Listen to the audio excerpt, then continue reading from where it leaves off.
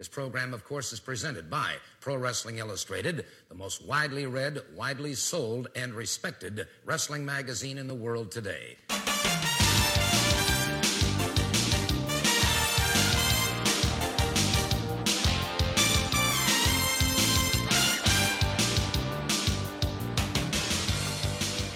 This is the Pro Wrestling Illustrated podcast. I am PWI senior writer Al Castle, joined once again by my co-host, fellow senior writer Dan Murphy. How are you? I'm doing well, man. I'm glad to be here podcasting once again, trying to get back into the thick of the action with everything. Yes, we missed you. And we got a lot to talk about in a moment. We're going to have a what I think is going to be a pretty spirited discussion on SmackDown. Not a show we talk too much about, but there was a couple of segments on this week's SmackDown that I think say a lot about WWE. Everything that's right with WWE, everything that's wrong with WWE. Two segments in particular, I think, really captured those two things, and we're going to be talking about them. And then later on, I've got a fun interview to listen to with Ring of Honor headliner Bobby Fish this Saturday, depending on when you're hearing this, but hopefully it's before Saturday. He's going to be in the main event of Manhattan Mayhem here in my parts, New York City, taking on Adam Cole for the Ring of Honor heavyweight title. A big match for him. We talk about that. We talk about just his last few years in wrestling, and he's had quite the few years in between his time in Ring of Honor and in New Japan, where he's had a lot of success, even dabbled a little bit in MMA. We talk about that. We talk about raising kids while being a pro wrestler that travels as much as he does. And a lot more. A real fun discussion, so you'll definitely want to check that out. For the moment, let's talk a little bit about Pro Wrestling Illustrated. The current issue available now is the April 2017 issue. It is our big year-end issue, 2016, the year in wrestling. Got AJ Styles on the cover, who is the Wrestler of the Year, as voted by PWI readers. And inside, we've got all the achievement awards and so much more. That said, it's not going to be too long before the June issue is out. When's that dropping, Dan? Do you know, at least digitally? Oh, I believe that comes out online. I think it's March 8th. All right, so I think that's so about a week. Yeah, pretty soon. And again, you'll be able to read that first digitally on pwi-online.com. And as you heard me talking about with Stephanie Johnson a couple weeks ago, you can also check it out now on the brand new PWI mobile app, which is a lot of fun. Like we talked about, it's not just PDF versions of the magazine. It is customized for mobile devices. Really looks fantastic. Fits perfectly in your phone. Again, customized, so everything is just perfect for a mobile device, and some fun interactive features. So you'll definitely want to check that out. Dan, what have you got going on in the June issue? It's the report cards, isn't it? It is. Yes, it is. It's the report cards. We have a really neat, well, not to give anything away, but a really neat cover, for one thing. It's going to be a really eye-catching design, and we had to kind of work behind the scenes to make it happen, because it's kind of a once-in-a-lifetime exclusive shot that was done for PWI. Maybe once in a lifetime is a little, I don't think there is such thing as once in a lifetime other than Rock and John Cena, I suppose. Yeah. But, which happened twice at WrestleMania. We worked very hard to make this happen, and it did come together. So it's a really nice shot, and it's very eye-catching, and it's really indicative of, number one, the report cards, but also kind of some recent changes in wrestling over the past couple of years. And I know it's very vague saying that, but I think it'll be something that people will really enjoy, and it's definitely a collector's edition, a collector's item. Cool. You've piqued my curiosity. And yet the report cards sometimes kind of go maybe underrepresented in between the 500 and the year-end awards. Right. The report cards are a different way of looking at these wrestlers, and in their own way, kind of a snapshot in time, but also more analytical in some ways than those other kind of metrics. Can you talk a bit about the report cards? What goes into figuring out these grades? Absolutely. Basically, what we do is we look at roughly the top 100 wrestlers that we can think of in terms of prominence, and really kind of grade them against their accomplishments over the previous calendar year. And it's kind of a sliding scale. It's something that our editorial staff discusses and kind of looks at. But basically, we look at where somebody is and how they've achieved their goals. Are they higher up on the card at this point this year than they were last year? Have they moved up? Have they moved down? Have they won championships? Have they become more marketable? And that crosses all territories. It's WWE, it's NXT, it's TNA, Ring of Honor, a little bit of Japan. We obviously just have to kind of limit it to, maybe 100 or so wrestlers who are included, just to kind of give everybody some space. So everybody who is included, even the people who get lower report card grades, are kind of doing a little bit better than, some of the people in the 500 who didn't make it to this point. But we really kind of look at everybody and think of, how they've achieved their goals over the past year and give them a grade of A through F based on that. Yeah. And there are 3 A+ this year, and, wow. 2 of them are going to be on the cover, and it's pretty special. Cool. Great. Yeah. Also in this magazine, this is typically our kind of WrestleMania magazine, but we're always stuck in this jam of, because of the publishing schedule, we don't often know much of or any of what the card is before we put the magazine to bed. So we got to come up with something that is sort of timeless. And Dan, I think you were instrumental in coming up with the idea of sleepers, flops, and magical moments, which I put together for the issue. And we thought about doing 33 of them for 33 WrestleManias, or the top 10 for each one. I forget, what it was, or one from each one. We decided on top 10s in each category. So we got 10 magical moments, 10 sleepers, and 10 flops. And, it might sound derivative to other kind of lists that you see around WrestleMania season, the best matches, the worst matches. I tried to kind of come up with something special for that list, a real niche, maybe some matches and moment that wouldn't immediately jump into your mind. With sleepers, it's not just about good matches, but matches that weren't expected to be that good. So kind of show stealers. And, again, I think there's a fun mix, maybe some matches that you wouldn't expect being in there. Flops, kind of the opposite, matches that were expected to be a lot better than they were and ended up being pretty terrible.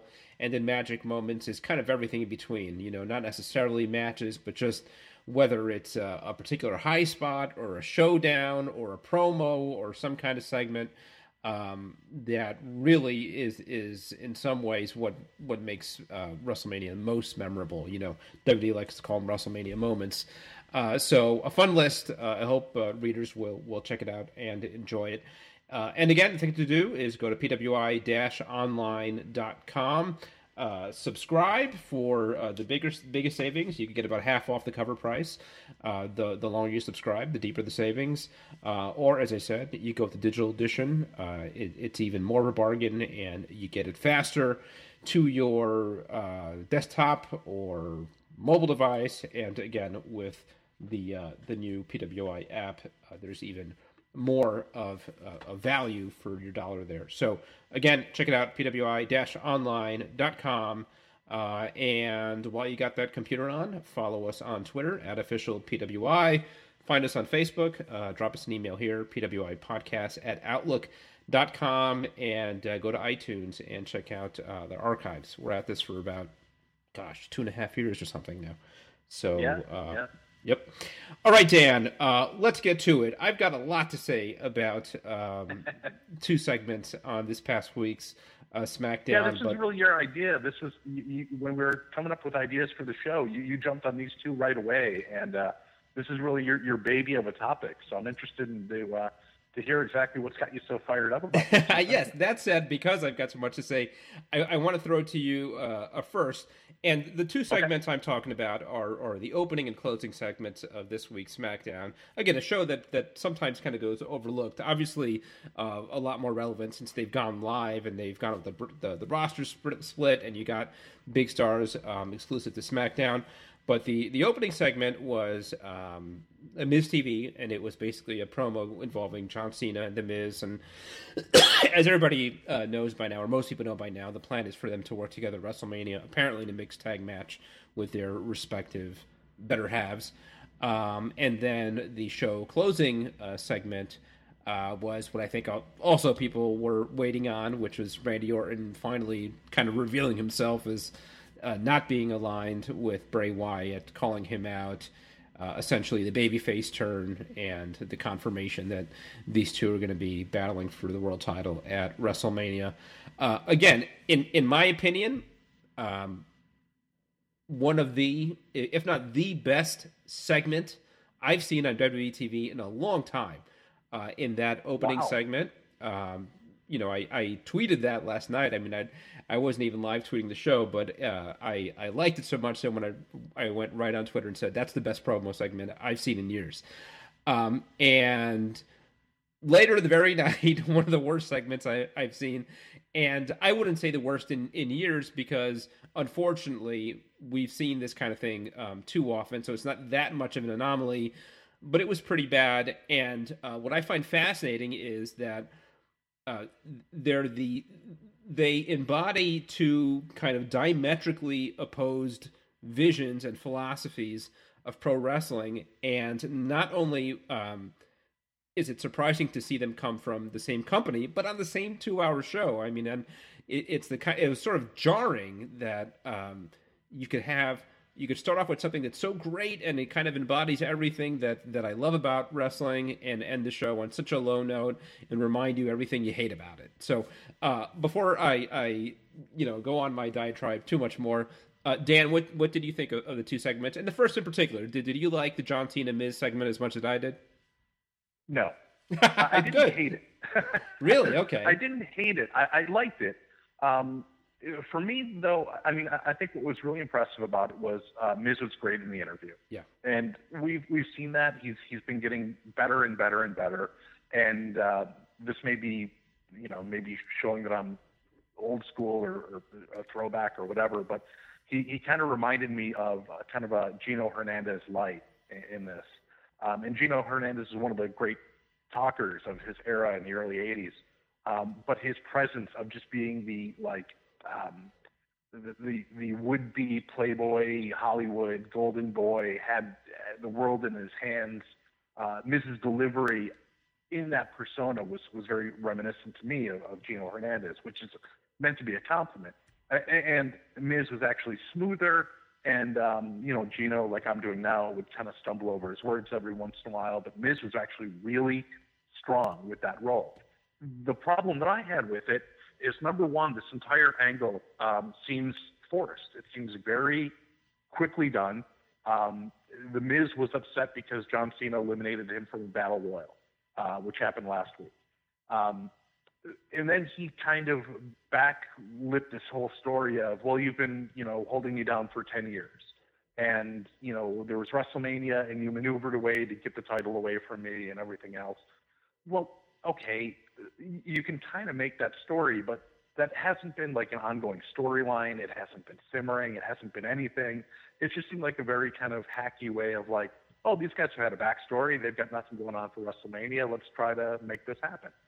And Miz was capable of it. He really made it interesting. He made it compelling. What I hated was, number one, John Cena with the just snarky reaction and laughing about everything, as his protagonist is calling him out and everything else, and all that Cena can do is laugh. And all that does to the fans is show, well, John Cena doesn't take his opponent seriously. Why should I take this match seriously? Then, to make matters worse, it ends up being this intergender mixed tag match. Nikki Bella comes in. The announcers put over, oh, Maurice made a big mistake here because now Nikki's involved. keeping in mind that Maurice is actually a very competent and good Divas champion in her own right. I mean, everything was designed to make Cena and Nikki look great, and in a league above and beyond Miz and Maurice, and it just seemed very half-assed to me. That being said, I like the realism of Miz's delivery, and he almost made me want to see this match. But my God, if John Cena and Nikki were wrestling Maurice and the Miz across the street, I wouldn't look out the window to see that match, even after. Wow, I couldn't disagree with you more, man. And this is a match that a week ago I would have had the same sentiments as you. And in the last podcast, I talked about how kind of disappointed I was that this is what they were doing with John Cena at WrestleMania. And I'll go as far as to say, not only did last night sell me on this match, it may be the match I'm looking forward to the most now at WrestleMania. I think they did that good a job of selling that match. And you're right. I mean, there wasn't a build-up, but to me, this was the launch of the build-up. You know, this isn't a long simmering feud. This is the ignition of a feud. And I think they have planted some seeds in the last few weeks, whether it's been a little bit of the interaction between Nikki and Maurice backstage. Nothing too major, but they've had these little run-ins with each other. The Battle Royal elimination, Cena eliminating Miz coming in after being eliminated and tossing Cena. And even then, it wasn't the biggest deal in the world, but it was, again, this kind of little seeds being planted. And then the next natural step is, let's have a confrontation. You know, let these two kind of air out their grievances. And I thought both were just on fire. I think The Miz has been terrific for a long time now. And in a year or so of great performances, I think that might have been his best one. And Cena as well. And what I saw some chatter about online and stuff was, oh, they were shooting on each other. And that's not the point. They weren't shooting on each other. I'm not so naive to think that, I mean, not any more than CM Punk was years ago. I mean, this was a planned promo segment. The point isn't that it was true. It's that what you said, it was believable, right? So these were two wrestlers that were completely emotionally invested in the words that they were saying. Whether that's their real thoughts or not, and I don't believe John Cena really thinks that about The Miz, and I don't believe The Miz really thinks that about John Cena. But it's a believable enough storyline that touches on some real sentiments that whether they have or other wrestlers have or the fans have, there's some reality there. The issue of has John Cena sold out? Is he becoming a part-time player? Is The Miz kind of soft? Is he kind of derivative? There's some reality there, and because of that, and because I just think these two guys are so good, because I don't know that you could take any other two guys in the company and they'd pull this off that well. A few would, but not that many would. They were just completely emotionally invested in what they were saying. And I'd like to think, and I do think, while they were given bullet points and they knew what the mission statement was, I don't think that this was scripted word for word. And if it was, I'm even more impressed because it didn't feel like it.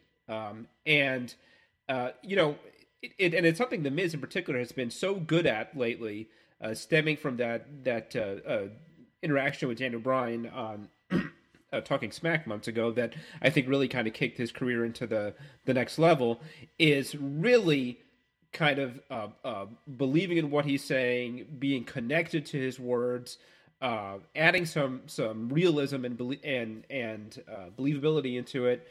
And I thought this was just fantastic. I mean, The Miz, who was like the ultimate smarmy heel, a heel that fans actually boo, went in there and started winning some fans over with how great he was, and just brutalizing Cena. Cena comes out, has people. What's that? Miz is the villain. He's the bad guy. He shouldn't be winning the fans over. Right. And I know you're playing the gray area and everything else, but the thing is, there's nothing distinctly villainous about The Miz in that scene. But there was all kinds of layers to this. That was fascinating about this, is that it actually changed throughout those 20 minutes.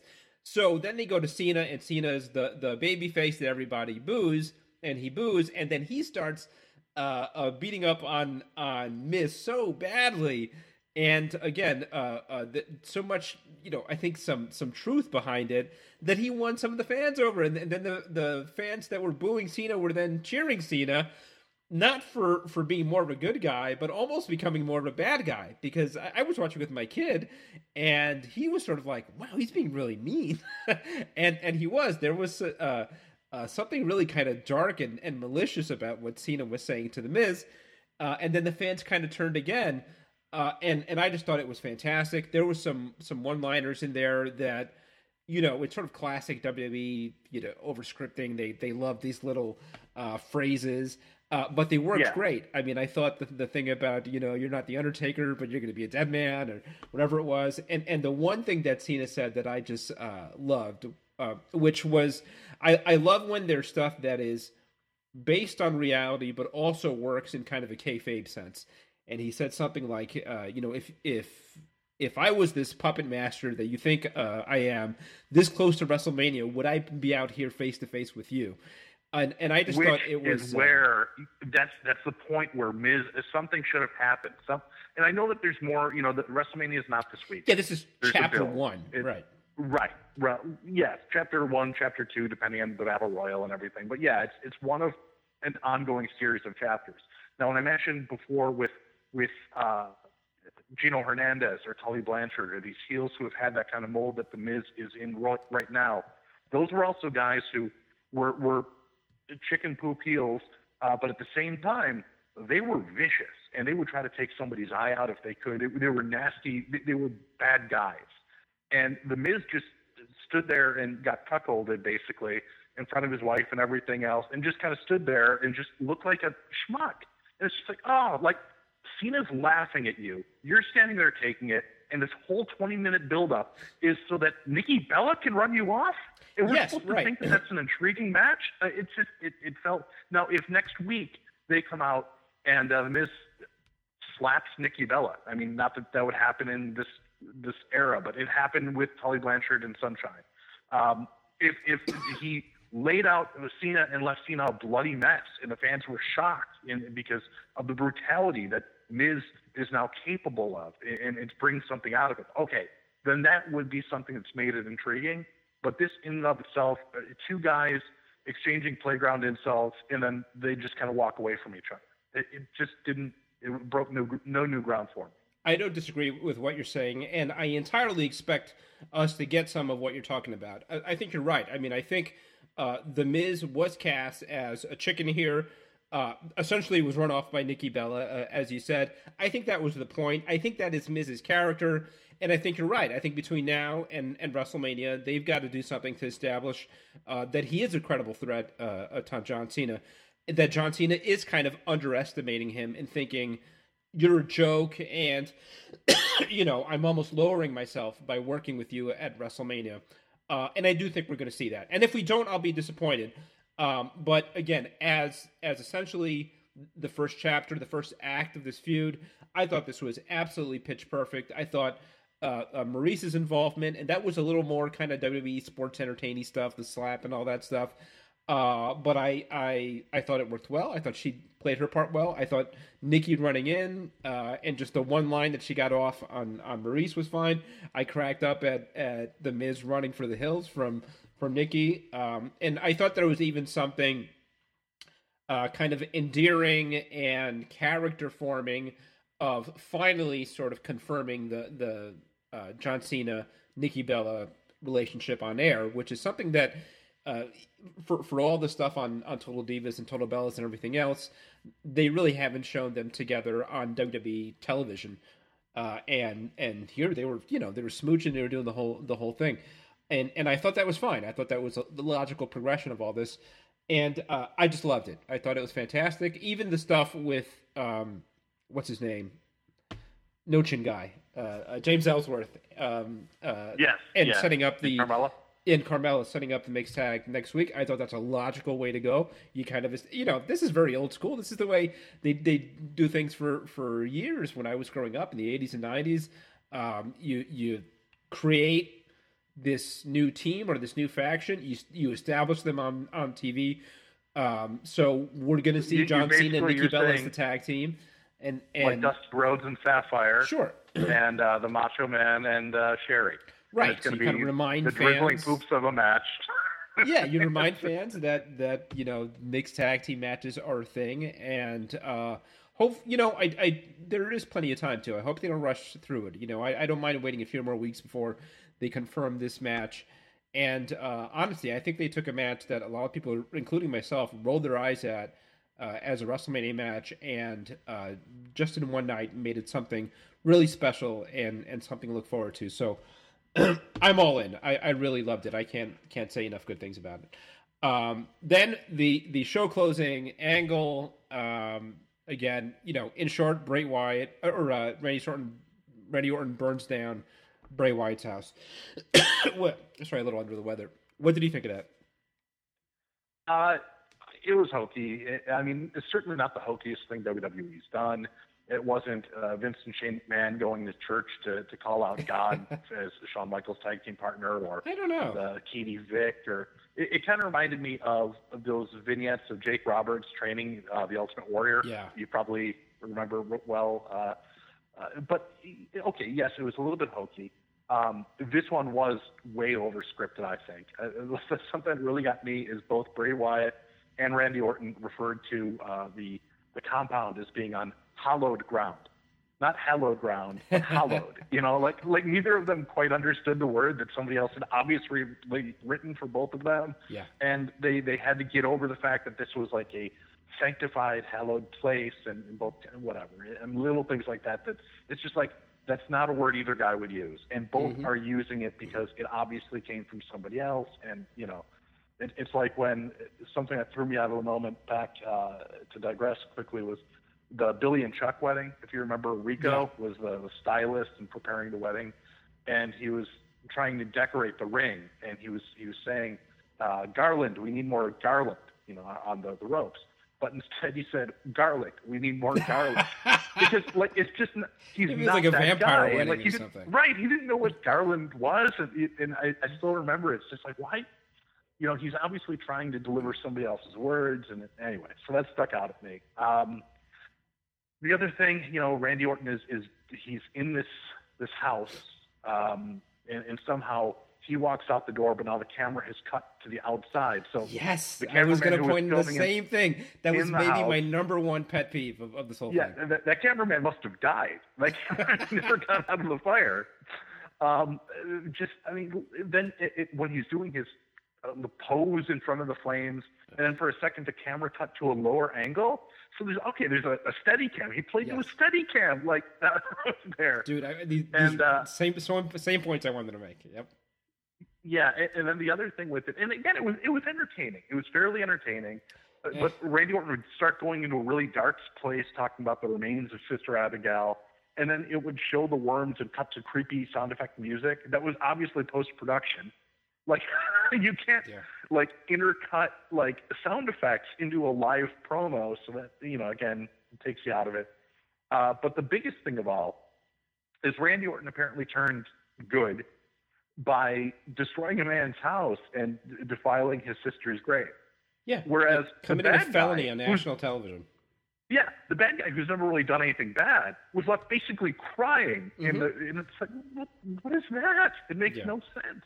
Yeah. And again, I know they'll say it's one chapter of an ongoing story, but if chapter 1 doesn't make any sense, I'm not really intrigued about listening or following in chapter 2 and chapter 3. Yeah. We're much more on the same page about this one. I agree with everything you said, and super hokey. WWE at its worst.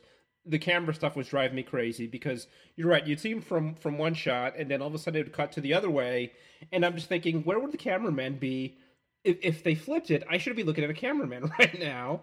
Right, and I get that they do things like that. It's not the first time they've done that. Whenever they deal with some of these kind of magical dark wizardry stuff, Undertaker stuff, Kane stuff, they tend to do this kind of thing. I always hate it when they do. This was, even for that kind of angle, I think, pretty extreme and pretty bad.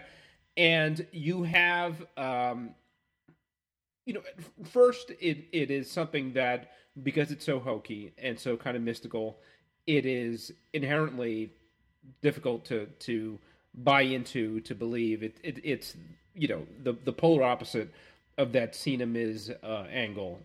And what's more, it's delivered by maybe less so Bray Wyatt, but certainly in Randy Orton, one of the guys who is the least convincing, even in a reality-based angle. I mean, I talked about not everybody could do the segment that The Miz and John Cena did. I guarantee you Randy Orton could not do it. Because, again, and it goes to these two WWEs and these diametrically opposed philosophies and visions. And Randy Orton has always been, and this is the rap on him, he is follow the script to the word. And he's fine at it. I mean, he nails every word, and he remembers his lines, and he's good at it. Well, sometimes he has to ask the guy he's in the ring with what his line was. Maybe. Remember that. But the point being, he never seems connected to what he's saying. I mean, you talked about somebody else's words. It always feels that way with Randy Orton. So you're already starting with that as kind of an obstacle. And then you throw in just this ridiculous, fantastical setup of him somehow broadcasting live via satellite from Bray Wyatt's house, which he's about to burn down on national television, commit a felony, just destroy this guy's house, as you said, for no real reason. And not only is this supposed to make us want to see this match, it's the main event of WrestleMania. This is the world title match at WrestleMania.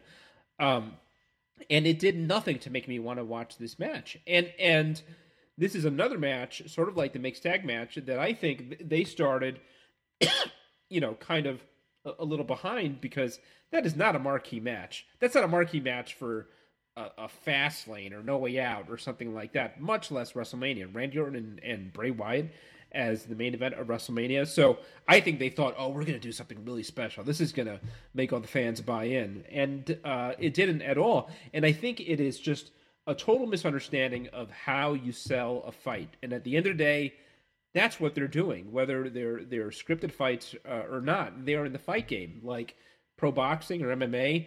And the point is to create a scenario where you leave the fans saying, I got to see this guy get his hands on the other guy. That's how I felt after the opening segment with John Cena and The Miz, and I couldn't have felt less like that at the close of SmackDown. Well, like you said, if you're building a fight, it has to be, especially in a wrestling context, it has to be relatable. If you're building a storyline for a fight, it has to be, say Austin against McMahon. It's, the everyman against his boss. Everybody can relate to that.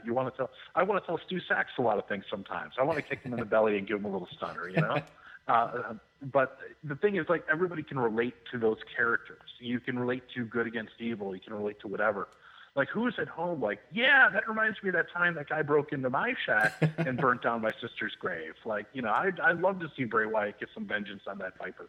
Yeah, and where do you go from here? Just so, yeah. And what's the payoff? So the payoff is a match that ends in a 3 count after he burned a guy's house down? Yeah. That's, that's it.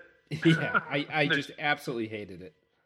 And the worst part is, it's not the first time that Randy Orton's had one of these kind of like real. Remember the home invasion with Triple H? Sure. Yep. Like, that was leading up to another WrestleMania match, like another really like awkward vignette that was done a few weeks before WrestleMania that fell flat, and that happened again this week. Yeah, and that was a bad one too, and that was much better than this, because at least there was a semblance of realism there. Even though, didn't he have like a fake wife or something in that one? Yes, he did. Yeah. I remember that. But yeah, not giving me a lot of confidence in that match, and it's too bad, because I like to say that, and I still believe it's the case, that you see WWE creative at its best leading up to WrestleMania, and it's in part because I think at least the wrestlers that have the pull to be able to do it, they take ownership of their storylines, and I think you see a lot more of wrestlers' own voice and input and creativity in the angles leading up to WrestleMania. than you see the rest of the year. And I think it's probably what we saw with The Miz and John Cena. And we didn't see that at all. Or I hate to think that we did. I hate to think that Bray Wyatt and Randy Orton came up with that or signed off on that. I mean, I guess they did sign off on it, but man, that was a dud. I just don't know anybody older than like 7 years old that would have been excited about that. So, yeah. And how do you even do the next few weeks? Because I mean, how do you have the two guys in the arena together? I mean, maybe if that's a go home angle, should be in jail. It's still a bad angle. Yeah. I mean, like how is just like, like how can Randy Orton wrestle without Bray Wyatt being in the arena and attacking them, or vice versa? I mean, it's just it makes, unless Daniel Bryan and Shane McMahon keep them separated or something like that. But it's just it's just such an odd misstep in building what could be a decent little match. I mean, It's not going to be a show a blockbuster, but it doesn't need this, and it's not going to add anything to the match. And they have to unravel, months worth of storylines of why Orton was ever in the Wyatt family. I mean, are we supposed to think that he knew he was going to win the Royal Rumble? He knew Bray Wyatt would be it. He knew there would be an Elimination Chamber. He knew Bray Wyatt would be an Elimination Chamber. He knew Bray Wyatt would win the Elimination Chamber. And then arbitrarily he gives up the title shot just to reclaim it a couple weeks later. I mean, it's just a mess. If they can make sense out of it, kudos. That'll be great. As I talked about in the last podcast, and it seems pretty clear, the other thing that comes out of this is AJ Styles and Shane McMahon. I'm not at all looking forward to that. I'm sure Shane will work his magic and make something out of it, but at least the SmackDown side of WrestleMania, but for, I think, the mixed tag match with Cena and Miz, is not shaping up to look too great. Yeah, I would agree with that. And hopefully things can change up a little bit. Sometimes one of the ideas that we thought of for this issue with that WrestleMania story, that the piece that you mentioned, was possibly doing a story on the greatest WrestleMania matches that were penciled in and never happened. Yeah. And for either time constraints or an injury or politics or whatever prevented that from ever happening. Hopefully, I don't want to say hopefully, but it's possible that other circumstances will intervene and may require them to kind of juggle this card up a little bit, because from what I see, there's very little that's intriguing. We've got a pay-per-view in between. Seth Rollins, who knows exactly what his status will be, and well, I would expect him to wrestle, but there's a few things that can change the show up a little bit. But even a match like Shaq against the Big Show, which had been rumored for the past year, Shaq was quoted this week saying it doesn't look likely now. Yeah. So I mean, there's a lot of things where maybe that will open up an opportunity to bring in, say, like Nakamura. You can bring in Nakamura for a match. Like maybe something will happen now where we can get that sleeper show stealer now, and something will develop in the next couple of weeks. Yeah, it's crazy to me that having Nakamura and apparently a healthy Finn Balor and Samoa Joe all on the payroll, that AJ Styles is going to wrestle Shane McMahon at WrestleMania. I mean, that's just unthinkable to me. Yeah.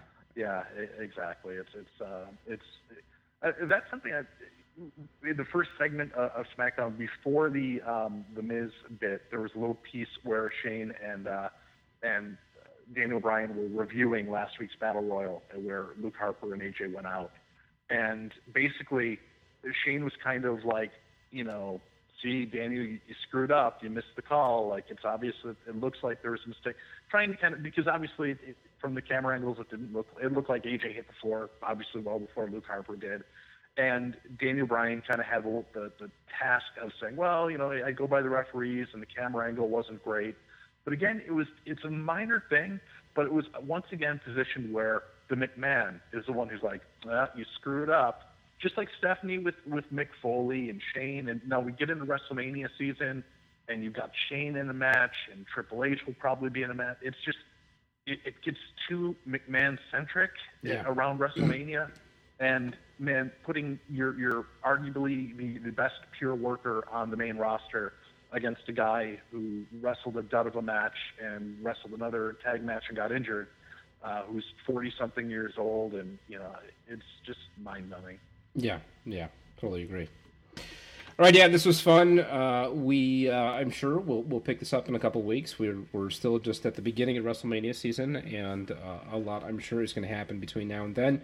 Fastlane is this Sunday, and I'm sure there'll be some developments coming out of there that will shake up WrestleMania a little bit. Dan, thank you. Appreciate it. I was just going to say, too, keeping an eye on everything going on with Impact Wrestling, too, with all the changes happening over there. So that's something we're going to have to keep our eyes on and maybe talk about next time. Yeah, absolutely. A new ownership, the return of Jeff Jarrett, the apparent departure of the Hardys and Drew Galloway, and even some of that might have an impact on WrestleMania in a roundabout way. We will see. So, a lot more. I'm sure it's going to be an interesting few months. It always is this time of year. Thank you, Dan. Thank you. Yep. And right now, let's hear from the challenger at this Saturday's Manhattan Mayhem show, taking on Adam Cole, the Ring of Honor Heavyweight Champion. It is Bobby Fish. How are you, Bobby? Thanks for joining me. I'm good. How are you? And let's just call a spade here. Your next Ring of Honor World Champion. All right, that's a big claim. So let's talk about this match. I mean, you've been at this for a while, but you've challenged for the ROH title before, am I right? I have. Yeah. I challenged Jay Briscoe back. Oh God, I'm horrible with time frames, but during Jay Briscoe's run, he and I faced off at the famous ECW arena, actually. Okay. And now New York City, Manhattan, the Manhattan Center. Can you put it in perspective? Doing this as long as you've been doing this, do you still get up for this kind of thing? Is it exciting for you? I mean, this is exactly what you get up for is moments like this, and that's really what it's about. It's in my home state of New York. We are back at the Hammerstein Ballroom, which we took a little respite. We being Ring of Honor. From the Hammerstein, and it just changed things. The Hammerstein has such history in the industry to begin with, but then also with Ring of Honor itself, the brand. So to be going back to the Hammerstein, and for me, this will be my return to the Hammerstein. I did not make Final Battle this year. I had some family issues that prevented me from being there. So that was Ring of Honor's return to the Hammerstein Ballroom. But now this Saturday will be my return to the Hammerstein. So yeah, I'm as excited as you would expect. Is it excitement just over the opportunity, or how much excitement is there at the opportunity of having a really great match? And I know Ring of Honor in particular, and these New York City shows in particular, and in the main event, expectations are going to be high. I mean, people are going to be looking for the the quote unquote 4-star match, 5-star match. Is that part of the pressure, delivering a quality performance out there? Yeah, I mean, of course, but then that becomes part of the excitement too. If you got to have a reason to wake up and put your feet on the floor every morning, and this is what motivates me. Moments like this.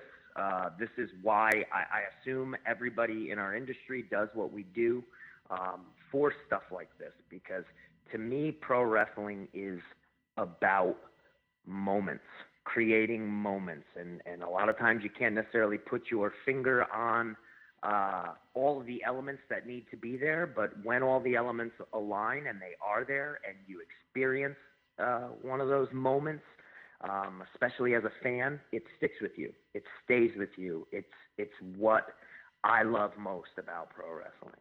Yeah. And Ring of Honor is a very different Ring of Honor than it's been, from compared to a couple years ago. And somebody who hasn't been watching that closely might look at the roster, not see that many names that they recognize, and be surprised to hear that a guy like you, that I feel like not that long ago was kind of a newcomer in Ring of Honor, is now kind of one of these veterans, one of the elder statesmen, and in this position. Sure. What's it like there? What is the vibe? Again, a lot of turnover, a lot of new faces. Is it exciting? Is there any kind of sadness in losing a lot of the people you've lost? I don't know that there is any sadness associated with any of it, because for a lot of the locker room, I think guys understand the way this industry works. And this is kind of the process. This is what happens, and sometimes there's some changeover, and other times, it's kind of status quo for a while. It's just the ebb and flow of the business. I'd say the morale in the locker room is great right now. Doesn't seem as though it's affected anybody negatively. If anything, if I had to use one word to describe the morale, it'd be excited. I feel like the locker room is motivated and just trying to produce the best pro wrestling that we can. Is it any added pressure on you, again, going from a guy who was a player, but maybe not at the very top, and now you find yourself in this position, not just headlining a major show, but I imagine kind of a locker room leader, and I know you're getting up there in years too, both in age and doing this for a long time. So do you feel kind of a leadership role in the Ring of Honor locker room? I don't necessarily ask for that. I'm not.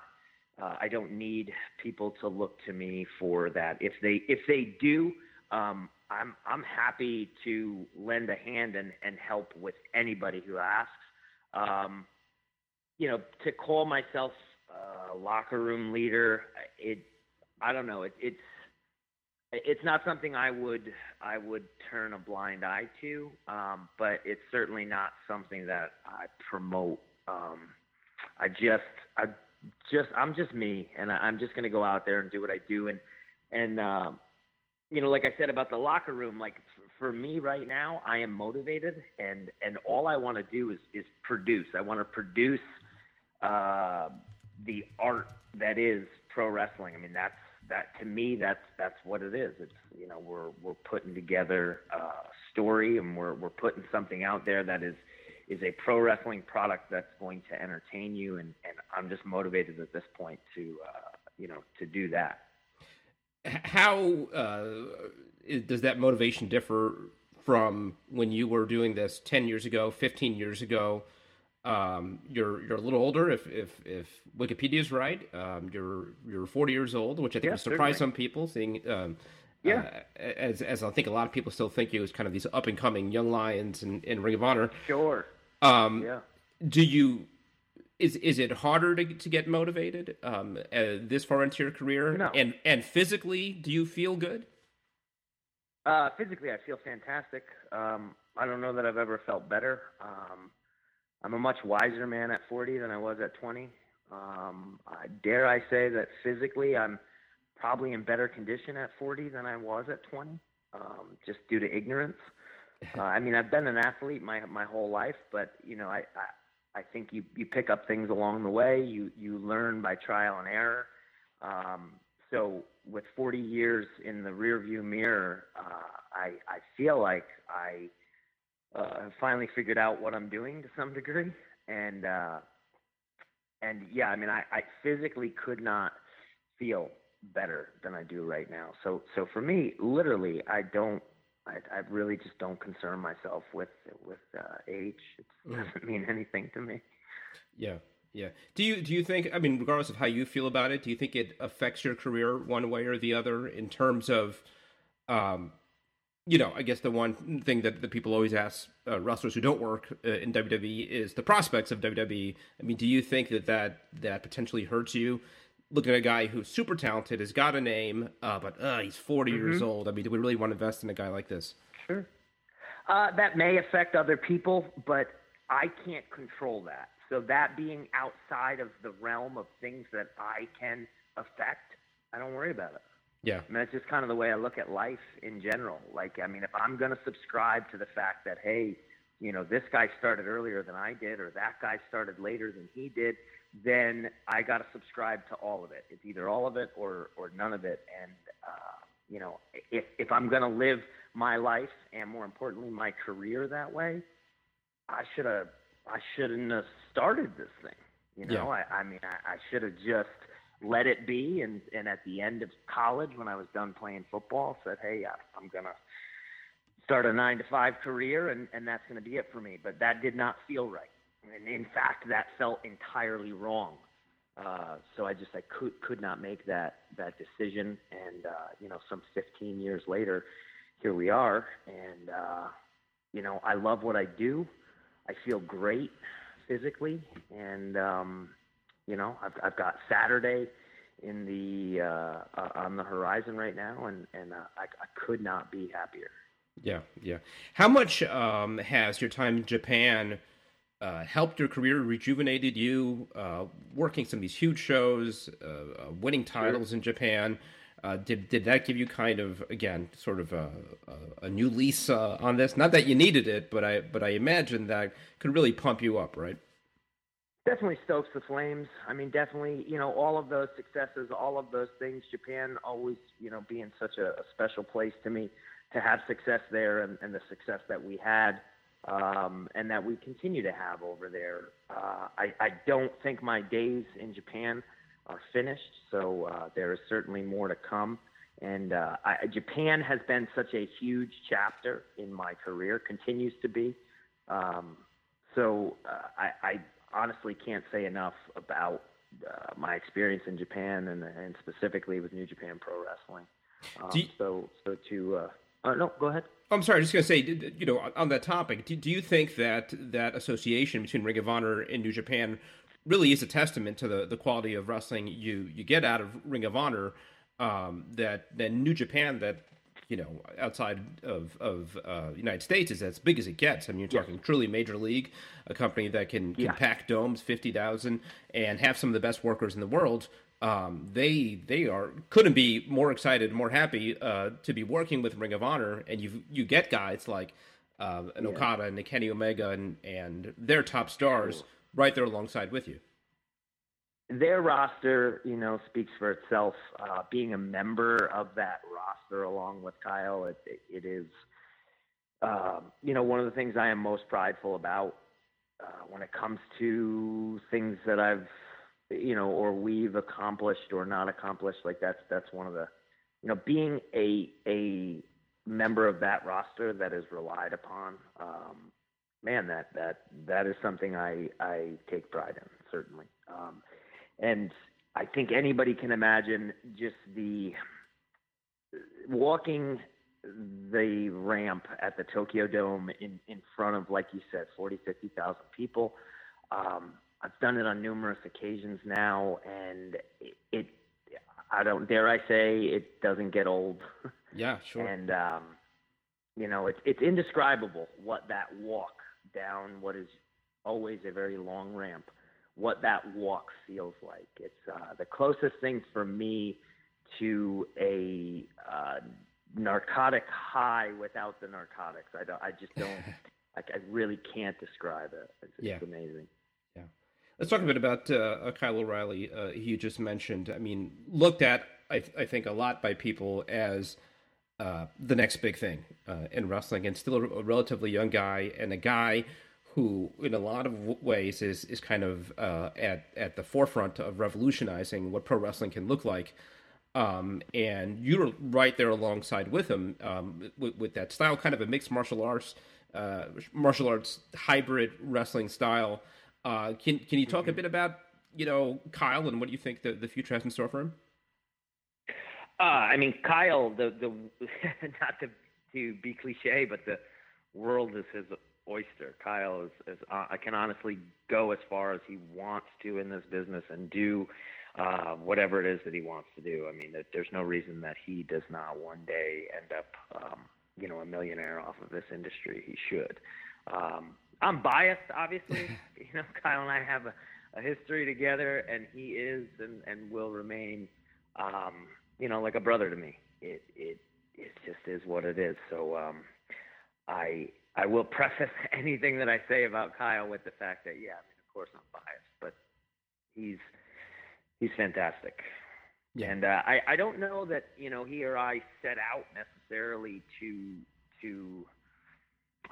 fuse the two worlds of pro wrestling and mixed martial arts or anything like that. I think that it comes from Kyle and I are both lifelong martial artists. I started Taekwondo when I was 8 years old. Kyle, this is just something that both of us pursue. So when it came to, okay, well, what is your pro wrestling going to be? Well, it should be an extension of yourself, correct? So if that's the case, well, then why would I ignore the things I've been doing since I was 8 years old? Mm-hmm. So instead we applied those things, and over time it's a progression, and it's still a progression. I think I can speak for Kyle when I say that we're still grabbing things from one world and bringing it to the other.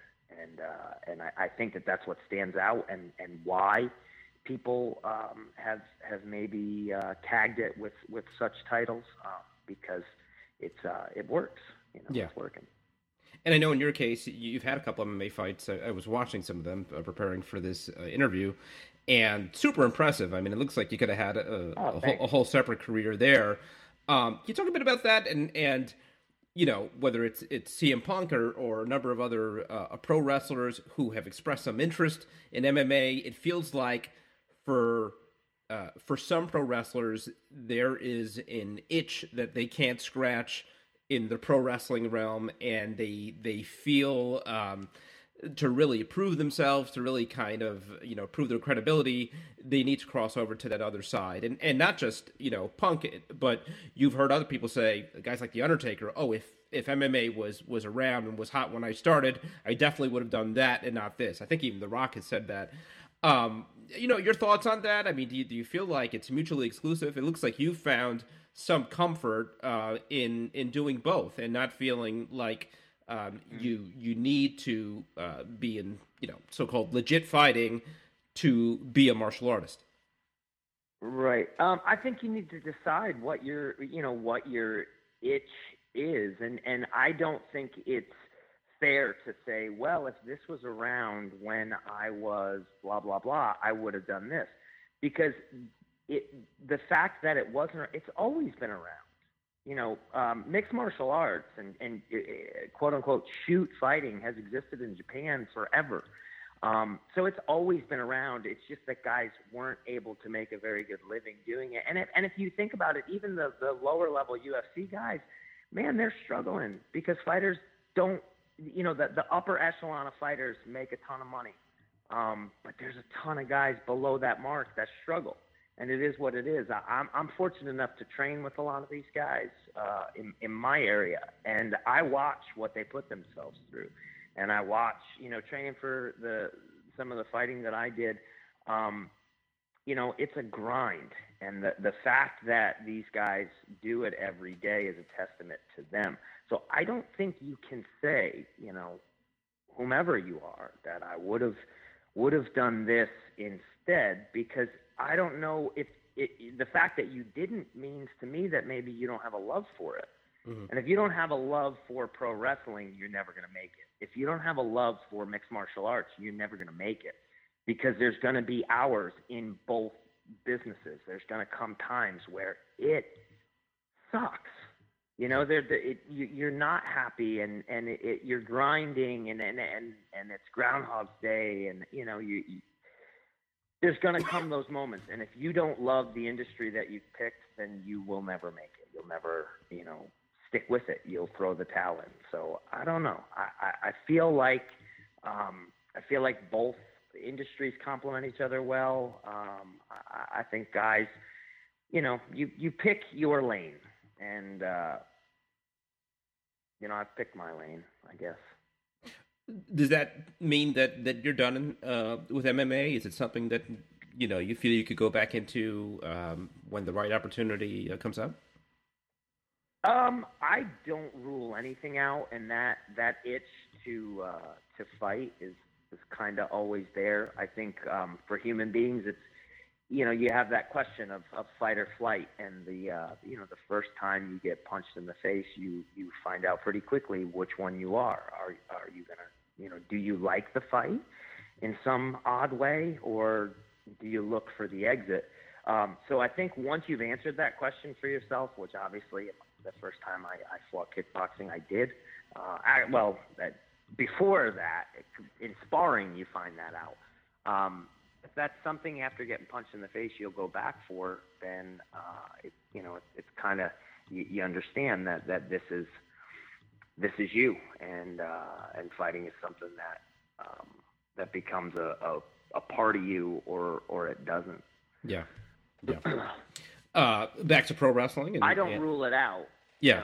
I don't rule. I mean, there's never. I train every day with a group of guys, and you get close with these people as you train with them like that. There's a certain intimacy that comes from that style of training, and I mean, if the mood caught me right, and there was a fight, and I thought I could fit it in, and it's not going to affect my status, whatever it may be, as far as occupationally and what I'm going to, be able to earn. Yeah, I could see myself, kickboxing again, or mixed martial arts, or something. I don't know. I don't rule anything out. Yeah, I think fans would love to see that. Yeah. Back to pro wrestling and the show this Saturday. You talked about wrestling in your home state. You're from the Albany area, right? Yes, I live in. I'm from Albany. Yep, and I live currently in Saratoga Springs. Okay. What was and is the pro wrestling scene like up there? I mean, obviously, I'm here on Long Island, and in this kind of New York City area, obviously, there's always been a pretty hot independent wrestling scene. Sure. Were you able to find that when you were coming up over there? Did it mean working mostly down here?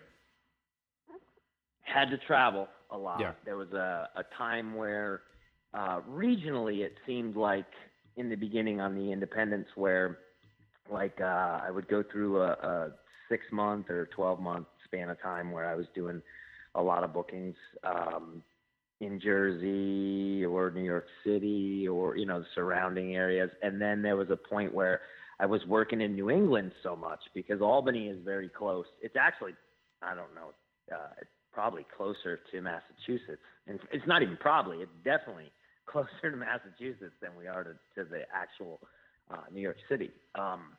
So I started getting a ton of bookings in New England, and at one point, I think people began to think I was from New England. But yeah, you take the work and you cut your teeth and get the reps wherever you can. So, when you're starting out, there was nothing up here in Albany. There was very few quality places to get a go. So I had to travel, but that's part of wrestling. Yeah. It's just part of this industry. Yeah. But you've decided to stay up there despite sort of limited opportunities to work in your area. I just got used to, hey, there's nothing that's going to be less than 3 hours for me. Wow. And I got to, and 3 hours is on the low end, I can remember not too long ago doing, we were working for a place in Pittsburgh, which is a 7 or 8 hour trip. Myself and Dalton Castle, we would make that trip, I don't know, once a month. At one point we were doing that. I can remember a calendar year where I drove 3 times in a 12-month span with other guys, but I rode in a car to Florida and back 3 times in one calendar year. And it's pro wrestling. Guys within the industry will look at that and go, yeah, hey man, you're just paying your dues. People outside of the industry go, what the fuck are you thinking? So, and I know some of the sacrifices are even a lot worse than that. I remember interviewing Kenny Omega not long ago, and for him it was picking up and going across the world, as you've done, obviously a lot too. Yeah, and you know what? I mean, anybody who's motivated enough to do that, I got respect for it. If you're a young kid and you pick up and you move someplace foreign to you, not necessarily a foreign country, but just someplace different, something that's not your immediate surroundings, to pursue what it is that you think you want to do. I gotta have respect for that. Yeah. Let me ask you a parenting question related to that. I know you got kids, right? Yeah, I got 2 daughters. Okay, so even in my line of work, which I'm not traveling nearly as much as you are, but there's always that push and pull between spending as much time with your kids versus setting the example of showing them how important it is to be committed to something and working in work ethic, that kind of thing. Is that something that you wrestle with? No pun intended. Yeah, definitely. I am fortunate in that their mom is incredible. I mean, their mother, her and I we split a few years back, but at this point, I'd say she's probably my best friend. And their mother has really been the pillar that has kept things together. Even going through our split, she remained supportive of my pursuit of this, and without her, honestly, I don't know that I'd be here right now having this conversation with you. I do agree there is always that push-pull of, all right, what's the more valuable lesson to them? Is it that you pursue your dreams, or that, family needs to stay close? I think for my kids, they've gotten a little bit of both, and yet they've still been able to see that family, needs to be a priority. So like I said, I really give a ton of credit to their mom for that being the case. Yeah. Great. Don't mean to get too deep with you on that. No worries, man.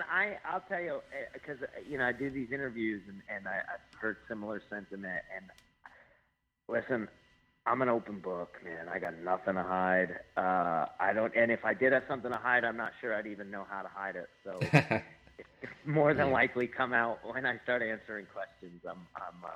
I don't need to be waterboarded. Whenever I hear about a pro wrestler having a kid, or maybe his wife's expecting for the first time, it always sticks with me. It's like, man, things are really going to change, because, and I'm sure you remember this, when you're just yourself and you're the only one that you have to think of, it's a lot different than when you've got little ones at home who, want to see their dad, right? I can remember back in when my oldest daughter is 12, and when she was born, I was wrestling, but I was, there was a smaller percentage of success and ability to support my family came from wrestling, slightly less than what it is now. And, that progression has been.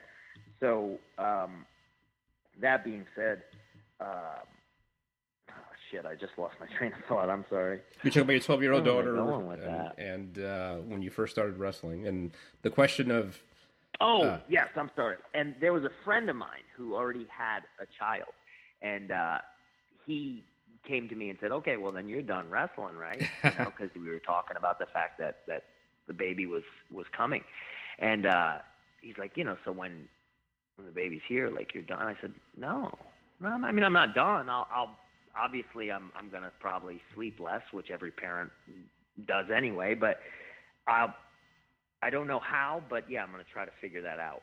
And, for him, that was totally irresponsible and was like, no, you don't, that's crazy.